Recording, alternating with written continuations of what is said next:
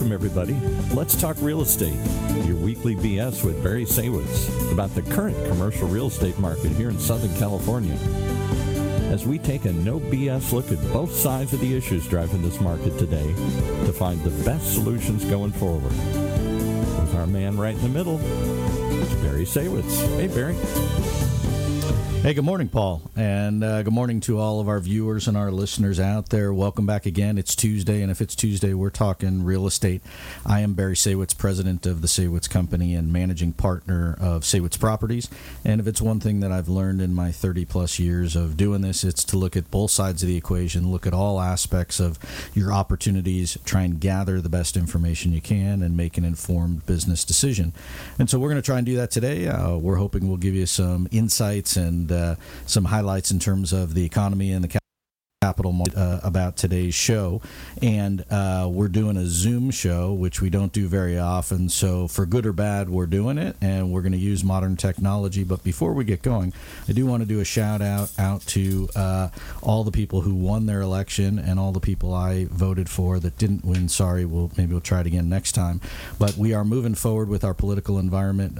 There's a new plan in place, and everybody's just going to have to live with it. With that said, I want to welcome our guest, Steve Stein, who is the co-founder and president of the Capital Markets Division of Tauro Capital Advisors in Los Angeles. Steve, welcome to the show. Good morning, Barry. Thank you for inviting me. Yeah, so Steve is in his suite high above the Las Vegas Strip, enjoying that part of the country, and I appreciate you coming and sharing your thoughts and insights with us. I want to get started with, I guess, just your history. You're a long-time real estate guy in Southern California and have now expanded with your new company or newer company to multiple markets around the country. Why don't you give us a bit of a history of Tauro Capital and how you got going? Sure. I'll give my background real quick. I was with Marcus & Millichap for 22 years. I started in Phoenix as an apartment broker, and I was there from 90 to 96, and then Marcus & Millichap was going through an expansion. They invited me into management. I came to Southern California then in 96 to run the Long Beach office for Marcus, and then they asked me to take over LA. And I was in LA from 99 till 2012 when I left. And when I left Marcus, I was broker record for the company. And in addition to the downtown LA office, I oversaw about 6 or 7 other offices. So then I left and I went to go work for George Smith Partners, a mortgage brokerage firm in Century City. And I had a client, Frontier, who was single tenant and multi-tenant retail. They asked me to come on board, and so I started a little bit different version of Tauro, and I was helping them with all of their capital needs. George Smith Partners asked me to come back and run the company. The way they're set up, though, is that if you're a partner or in management, they also want you to produce, which was a little bit different than my history at Marcus & Millichap, because one of the things I liked at M&M is that it's a non-competing management, so you're not competing with the guys that keep the lights on. Yeah. So 5 years ago, I decided to start this version of Tauro. I reached out to someone I had known for a number of years in the industry, Scott Lee, and we created Tauro 5 years ago. So here we are. November 1st actually was our 5th anniversary. We have 38 people, which is a mix of people that produce or capital advisors. There's 25 there, and then there's 13 in what we call advisory services, which is all the back-end people that help support the salespeople, if you will. And with that, we have 5 offices. We're in downtown LA, San Francisco, Sacramento. We're in Phoenix, Scottsdale. We're in Dallas. We're in Orange County. And we're getting ready to open up San Diego and then office in Florida. Nice. Well, I guess first, happy anniversary belated. And then second, congratulations on the success and the growth of the company. And so I'm guessing that if going back and rewinding the days with Marcus & Millichap was mostly tilted towards the multifamily markets. And then the George Smith era was probably a little bit of everything. And today, in terms of what you guys are focusing on, in terms of the different sectors of the market, is it multifamily? Is it office? Is it industrial? Is it retail? Is it all the above? It's all the above. So we source primarily, our main business is sourcing debt and equity for all asset classes of commercial real estate across the country. And that includes some things that you might not think about. We've recently financed some ghost kitchens, or what they call industrial parking, where they put concrete over dirt, and they park 18-wheelers. So we really are agnostic to product type, and we've been very fortunate that we continue to turn over opportunities in the various asset classes. And in terms of the geographical areas that you guys cover, with the offices throughout California, Arizona, Texas, are you primarily focused in those markets, or does the business take you to other places as well around the country? Yeah, it takes us to other places around the country. We simply have offices in the various cities because that's where the people live, but we are helping clients across the country. Gotcha. And so in terms of perspective of the activity in the market, the changes in the wind with rising interest rates and just the overall economy, I'm guessing you're seeing it not only play out here in California and the markets on the West Coast, but then as it goes across the country, it impacts those markets as well. Absolutely. So in terms of today's world, the deals that you're working on with the debt and the equity placement, I guess talk to me a little bit, because if we rewind back to the beginning of the year or the first quarter, interest rates are still really low. People still have smiles on their faces most of the time. And now you've got this run up in interest rates. What has that done in a general sense, and then also just in a day-to-day to the capital markets and the deals that you're seeing and working on? Yeah, so generally, I mean, it's slowed down. I'm sure some of your other guests, especially on the investment sales side, have talked about how it's reduced as far as the volume. On the capital market side, it has to some extent, but we're also, I guess if you want to coin it, we're somewhat of an essential need from the standpoint of people still need to refinance, right? They have loans coming due. Yeah. There are still people out there buying, I mean, people in exchanges and for other reasons. And then the developers, right? Because their purview is much longer, right? So they start today and they're really not coming out of the ground for 2 to 3 years. And so they still need access to capital. And so fortunately for us, and I think because of our culture, which is highly collaborative, which we'll talk about later, and the fact that the capital markets guys on our team are really active, our pipeline has really, if it's diminished 10%, that's a lot. So these guys are out there hustling and talking to principals and brokers. And a lot also we get opportunities through lenders, right? Because lenders have a box, and if it doesn't fit in their box, rather than say to the client, I can't help you, we have a lot of lenders that actually refer them to us. Yeah, unlike a financial institution or a mainstream lender where you have a refi market and you have a purchase market, the lenders we've had on the show, obviously that refi market has pretty much dried up for the moment because it just doesn't make sense to do it. But people that are trading, people that are buying and selling for various reasons, there's still a need. There's a transaction, and if there's a transaction, right, there's a need for debt and equity, right? The refi has slowed down from the standpoint of people maybe taking cash out or for other reasons, but there's still a healthy market of loans that are coming due. Right. And so what have you seen in the underwriting side of it in today's world versus rewinding 6 months ago with taking a look at these markets? I mean, have cap rates moved? Have loan to values dropped? Has the underwriting criteria gotten tighter as a result of, just the economy and then the rise in the rates? Yeah. So cap rates is a real interesting question. I mean, from the standpoint of sellers, they seem to plant their feet in the ground and still want the cap rates that they have become used to over the last few years or more than a few years. From the underwriting standpoint, though, you will have the appraisers and the internal underwriting teams of lenders. They'll be more realistic. So they're going to underwrite at cap rates that are probably 200 to 300 basis points higher than they were before. They're also going to focus on a lot on the principal. What's their experience? Have they done this before? Is it their first or second time around? So there's a lot of focus on resume of the principal, as I mentioned, what they've done. And then again, on the underwriting, they are going to be very, very cautious because any lender will, whether it's a bridge lender or it's a regulated lender, they are underwriting to the takeout. So how are they getting, replaced? And so they're very, very tight now in their underwriting.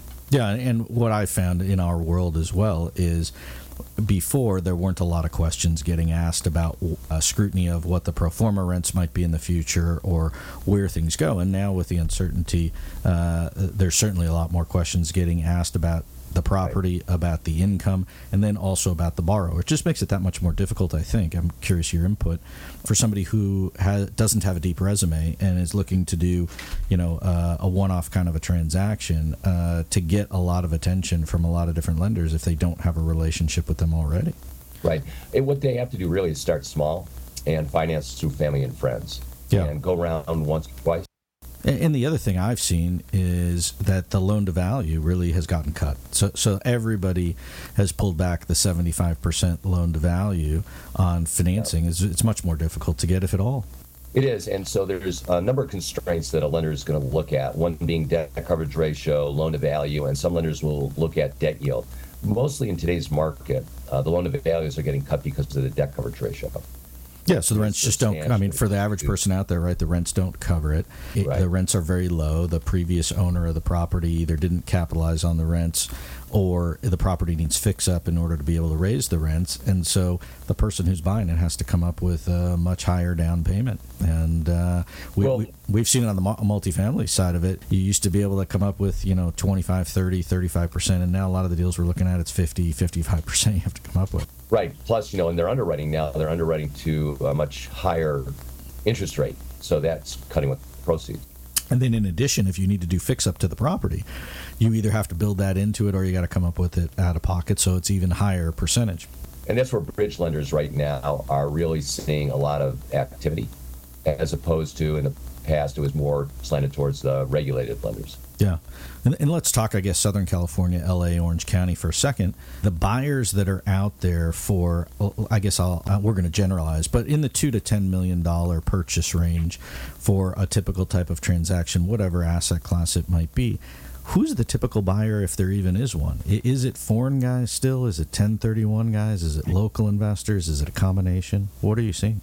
It's really a combination, not so much foreign investors, although there's still a healthy amount of foreign investors, but it's still 1031 exchange buyers. And then there have been people throughout the different markets that have been on the sidelines, and now they're coming back and seeing where they can take advantage of today's market. So it is a mixed bag still. Are you seeing, we have seen on our side, I can't tell you how many deals I've seen where it says back on market, and I get an email and it says back on market because the deal fell apart. Because, as you mentioned, the seller is holding on to yesterday's number.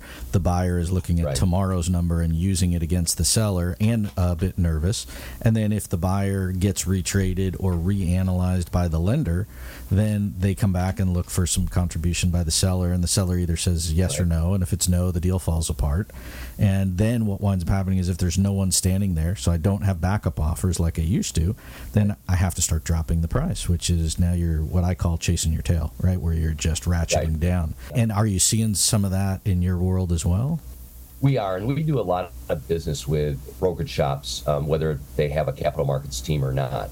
And we are seeing a lot of that happening where, exactly as you just described, Barry, for whatever reason, either the loan's coming in short or in their due diligence, there's more work that needs to be done at the property, typically lowers the value. And we're seeing those deals, fall off because, to some extent, sellers need to get realistic, right? And it can be a shock to them. And so we are seeing deals fall apart like that. Yeah, and we've talked about this on other shows. It makes the life of the broker, as a guy who ran a brokerage shop and talking to another guy who runs a brokerage shop, it's what I call the disconnect between expectation, between buyer and seller, between yesterday and today, right? You've got to get your client, whether he's the buyer or the seller, to become realistic about where things are headed so that you're not trying to tap out or you're not overpriced. And sometimes that's difficult to do. The broker sometimes doesn't help the cause trying to get the listing by telling him what he wants to hear. Right. And then sometimes the seller is just in yesterday's world and can't get real, right? And so we're still in that. I think we're going to see that. And then typically, December is either a hustle to get deals done or people just go, forget it, I'm going to wait until January and see what happens. So I think that'll also be interesting to see what the markets look like going into the first quarter. What are you telling your folks and what do you expect is going to happen now that the election's over and once we get past the holidays? Well, going back to what you said a minute ago, Barry, in all markets, we have to manage expectations, whether it's the seller or the buyer, right? In a good market, you have to manage the expectations of the buyer because the cap rates are so low and the returns are low as well. So we have to do that in all markets. But going into this, next year, we've actually seen some of the lenders kind of take a breath for a second and actually have lowered rates. 10-year treasuries come down about 30 basis points last couple of weeks. So some of the shock has worn off. I'm not giving anybody false hope like it's all rose-colored glasses, but we are seeing it loosen up a little bit. But going into next year, I think people are still going to be cautious. I think lenders are still looking at their allocations. We were at the Tri-Guild conference, or my partner was at the Tri-Guild conference last week in San Diego, and some of the sentiment out there was some of the allocations for the pension funds and insurance companies are going to be less. So I think money is going to be tighter. Again, the focus will be on the resume of the principal and their background, and then a lot will focus on their liquidity and net worth. So how can they weather the storm if it even gets worse? What's your perception of the lenders that are out there? They have money to lend, right? They're just being careful about it, I think, more careful. Yep, they are, and it depends on whether you're regulated or non-regulated, because it's a whole different structure, right? If you're regulated, you do have the regulators coming in once a quarter, looking at your books and determining whether the loans are at risk or not, which then impacts their reserves, right? On the bridge lending, it's really interesting. I mean, I would recommend to anybody, whether they're a broker, intermediary like we are, or even a principal, when you do a loan with a bridge lender, you have to ask where their money's coming from, because if it's coming from sources that they don't control, those people will pull back as well. And so I do think it will be tighter, much more scrutiny on the principal, as I mentioned, but also from the other side. I think as an intermediary or a borrower or sponsor, as they call it now, you have to have some scrutiny on the lender as well. And so what about the 1031 market, right? I mean, it was hot and heavy. It was cooking along. People are trading stuff, making money that they didn't even know they could make, and then just buying somebody else's property for more than what it was worth because they didn't care because they sold theirs for more than what it was worth. And right. I think that's sort of gone by the wayside as well. There's still properties trading.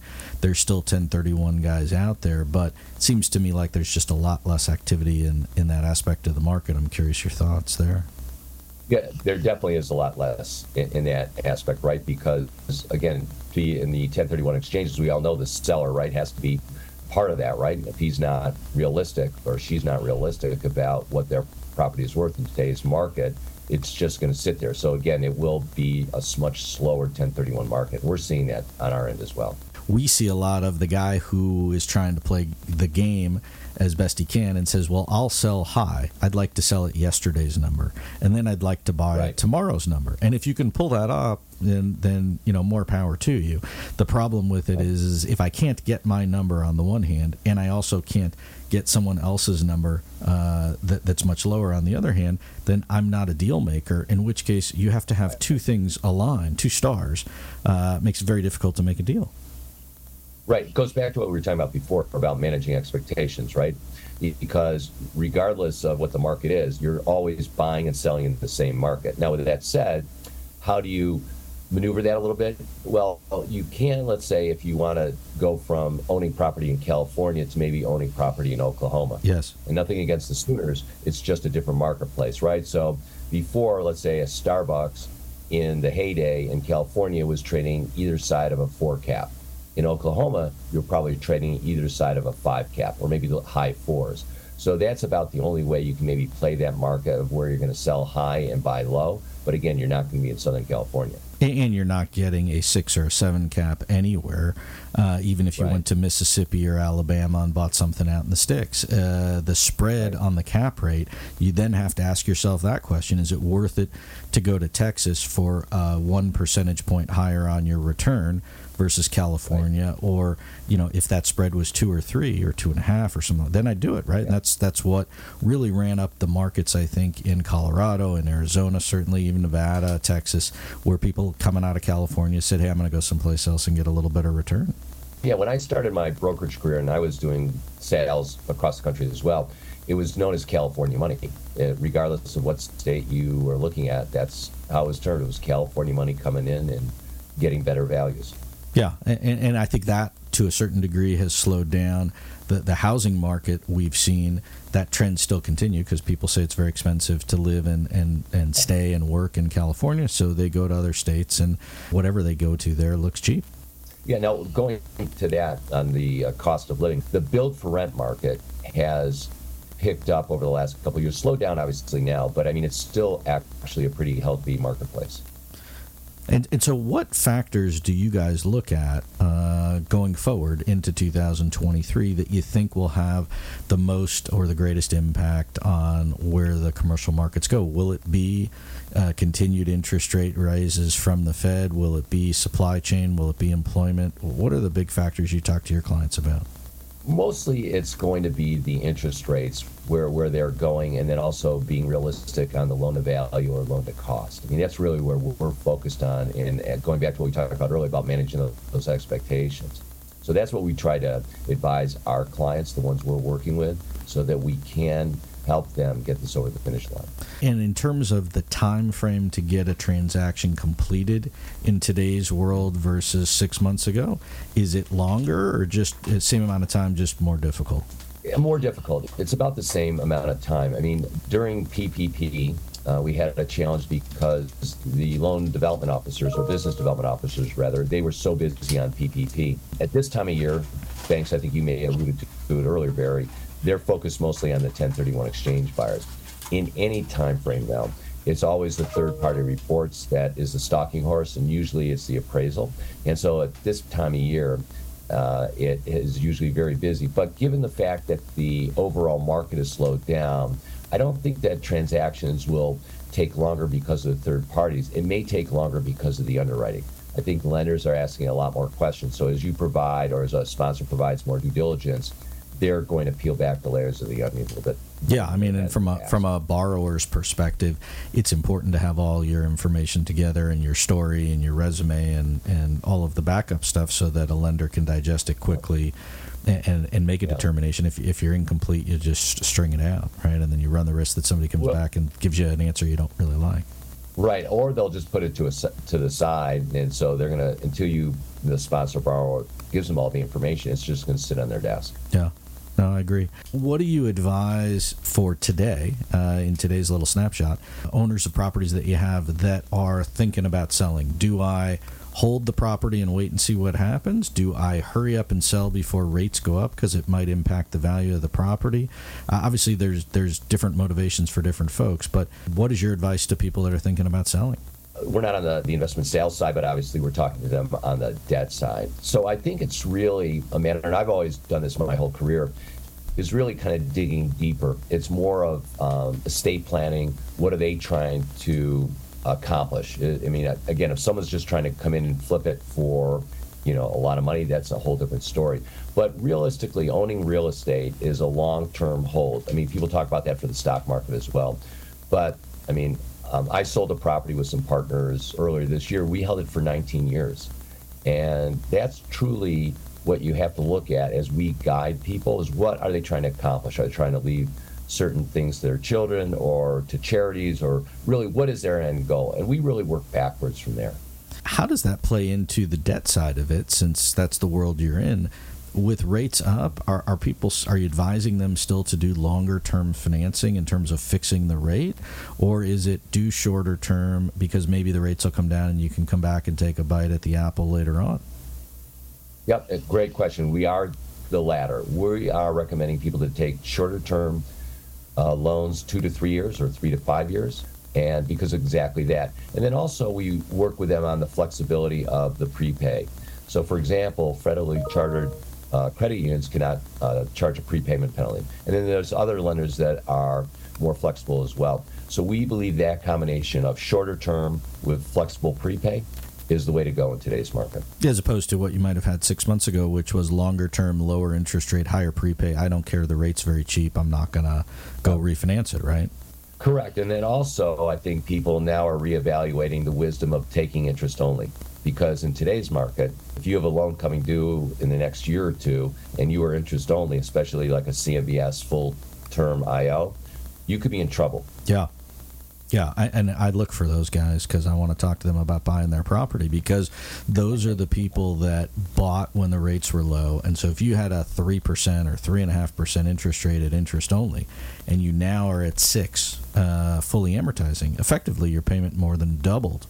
And if you're not in a position to absorb that from increasing your cash flow or having reserves, your only solution is to sell. And then the issue is, if you're selling and cap rates are higher, then you have not maximized your number, but you're stuck between a rock and a hard place. And you could come out of pocket. I mean, very rarely we'll see it, but you can come out of pocket just to get it sold. Yeah, I think there's some more of that coming in. I think that the smaller operators who bought stuff, or guys that were in 1031s that just bought it to not pay the taxes, whatever, whether it was an industrial building, office building, retail, multifamily, if they don't really know what they're doing. In a hot market, you don't really need to know what you're doing to look intelligent.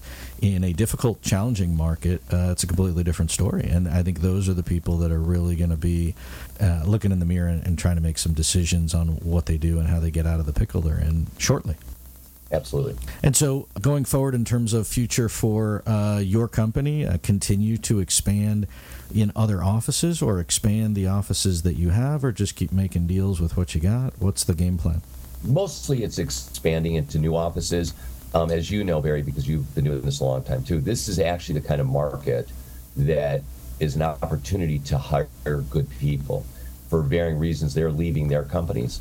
Either they're being let go, resources are being pulled back. So we'll look at this as a really good opportunity. Years ago, I read a book, it's called Memos of the Chairman, by the gentleman who ran Goldman Sachs, and he was talking about in good markets, you count paper clips and rubber bands. In markets like this, is you spend more on advertising and you hire. And I subscribe to that philosophy. So we're expanding right now. We've just hired somebody last week in the Dallas office, and my recruiting pipeline is right now at 10 or 11. Interesting. Yeah, and I subscribe to that same philosophy. I don't have any rubber bands to count, but I do have a bunch of paper clips. It will also be interesting to see, as you go forward, certainly in the real estate world, you have escrow companies, title companies really pulling back, scaling their staff back. And then, we've heard recently of large tech companies really taking giant chunks of their workforce and just getting rid of them. Those people are all going to be back in the market and might be looking for a different job with a different scope of skill set, and maybe at a completely different pay scale. Right. And so I think that also will be interesting, and that leads me sort of my final question. I told you when we started this would go quick, and we could probably go all day, but I know you want to get down to the casino and put everything you have on red or black and pick something. But the question I have is, what do you think is the single biggest thing going forward in 2023 that will affect the commercial real estate values? Is it the interest rates, or is it some other factor? Well, I think it's going to be a combination. I mean, the interest rates are always, a factor. So I'm here in Las Vegas for the Restaurant Finance and Development Show, and it's the busiest it's been, since COVID, and the sentiment is still pretty positive. But with that said, everybody is cautious, right? So with interest rates rising and just, the middle class really kind of struggling, to make ends meet. So, for example, the restaurant business will, their head counts or their, ticket counts go down. So I think, everybody is just really cautious on not only the interest rates, but obviously inflation, although it's tampered a little bit, is still a big issue. And what's the Fed going to do, and how is that going to affect? I mean, again, we have, as you just mentioned, Barry, a lot of unemployment now from the tech companies, and that's just going to trickle down. And it's going to be, less people. I'm assuming a lot of those people were the people that were, in the Starbucks and in the fast food chains and things like that. So it's all going to trickle down. So I think there is a lot of caution, not just on the interest rate. I think it's just kind of that overall economic effect right now. And I think people are still in a little bit of shock and still trying to figure out what's going to happen next. Yeah, no, I totally agree. And I think it'll be interesting to see what the numbers look like from the retail sales from the holidays, if people are still spending left and right, or if they do ratchet it back a little bit. And then going forward, it'll certainly be interesting to see how the other factors in the economy wind up trickling back to the real estate market, both on the residential side or the housing market, which is taking a big hit, and on the commercial side of it as well, in terms of just activity and deal flow and long-term perception. So I agree. I mean, it's all good stuff. I'd love to have you come back and share your thoughts. We'll come back in a year and see if we were right or wrong or where we stand. Yeah. In the interim, I wish you continued success with your company and the growth and the expansion, and wish you a prosperous and healthy holiday season and a great 2023. How can people reach you if they want to, website-wise? Yeah, thanks. And I was going to say thank you for the opportunity to come on the show. I really enjoyed it, and I appreciate the questions. And then just for anyone out there that is maybe interested, especially if they are with a company similar to ours, and they want to talk to us about what we have to offer, our culture, please reach out. And the best way is through the website. I'm happy, and my telephone number is there. People can call me, email me, happy to talk to anybody. And whether it's about, opportunities with the company or how we look at financing. And then we didn't really talk about it, but we also have advisory fee services that we can offer. Actually, we work with capital sources, both the regulated and unregulated lenders, and clients on that side of the equation. So happy to talk to anybody about any of that. Like I said, the website's probably the best. And what's the website, just for our listeners? Sure, it's easy. www.taurocapitaladvisors.com, and Tauro is Tauro. And we have a lot of fun because you'll see when you go into our website, you'll see a bull in its full glory, and we have a lot of fun with bull in various aspects of the company. Good. And Steve's hiring, and they're growing, and they're making deals. So for those of you out there that need debt, need equity, need a job, he's your man. For everyone here at the radio station, I want to thank our whole crew at OC Talk Radio and all the folks involved. I want to thank our viewers and our listeners for tuning in again. It's a chilly morning here in Southern California. Bundle up if you're out here, and in other parts of the country as well. I am Barry Saywitz, president of the Saywitz Company. Thanks again for tuning in. We'll see you here next week on Let's Talk Real Estate.